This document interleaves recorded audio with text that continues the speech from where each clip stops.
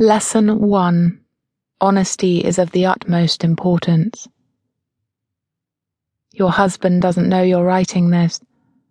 It's quite easy to write it under his nose, just as easy, perhaps, as sleeping with other people. But no one will ever know who you are or what you've done, for you've always been seen as the good wife. Lesson 2. Cold water stimulates, strengthens, and braces the nerves. A honeymoon, a foreign land. There you are, succumbing to the sexual ritual and remembering the day as a 7-year-old when you discovered water. You'd never been in a swimming pool before.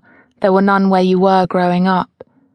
You're remembering a summer holiday and a swimming pool with the water inching up your belly as you stepped forward gingerly, and the slow creep of the cold, and the breath collected in the knot of your stomach, and your mother always there ahead of you, smiling and coaxing and holding out her hands and stepping back and back. Then suddenly, pop, you're floating and the water's holding your belly and legs like sinews of rope. It's muscular and balming and silky, and the memory's as potent as a first kiss. As for the first time you fucked, well, you remember the sound as his fingers readied you between your legs. Not much else. Not even a name now. Lesson 3. Making a comfortable bed is a very important part of household work.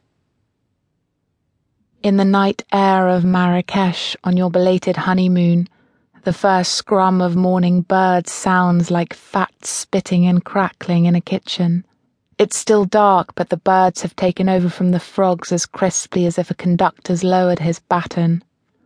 The call to prayers has pulled you awake and you can't fall back into sleep. You want to fling the French doors wide as they'll go, and inhale the strange desert dawn. But your husband Cole will wake and complain if you do. So, you lay your hand on the jut of his hip and breathe in his sleeping, the sour, sweet smell of it, and smile softly in the dark. The tip of your nose nuzzles his scent on the back of his neck. You've never loved anyone more in your life. You slip onto the balcony. It's hot, 28 degrees at least. A wondrous child smile greets a great spill of stars, for the vast orange glow from London's lights means you never see stars at home, scarcely know when there's a full moon. The night flowers exhale their bloom. Bougainvillea and hibiscus and magnolia are still and shadowy in the night. You feel fat with content. Cole calls out, plaintive, and you slip back inside and his arm wings your body and clamps you tight. Your feet maneuver free of the sheets, smother and dangle off the edge of the bed as they always do, finding the coolness and the air.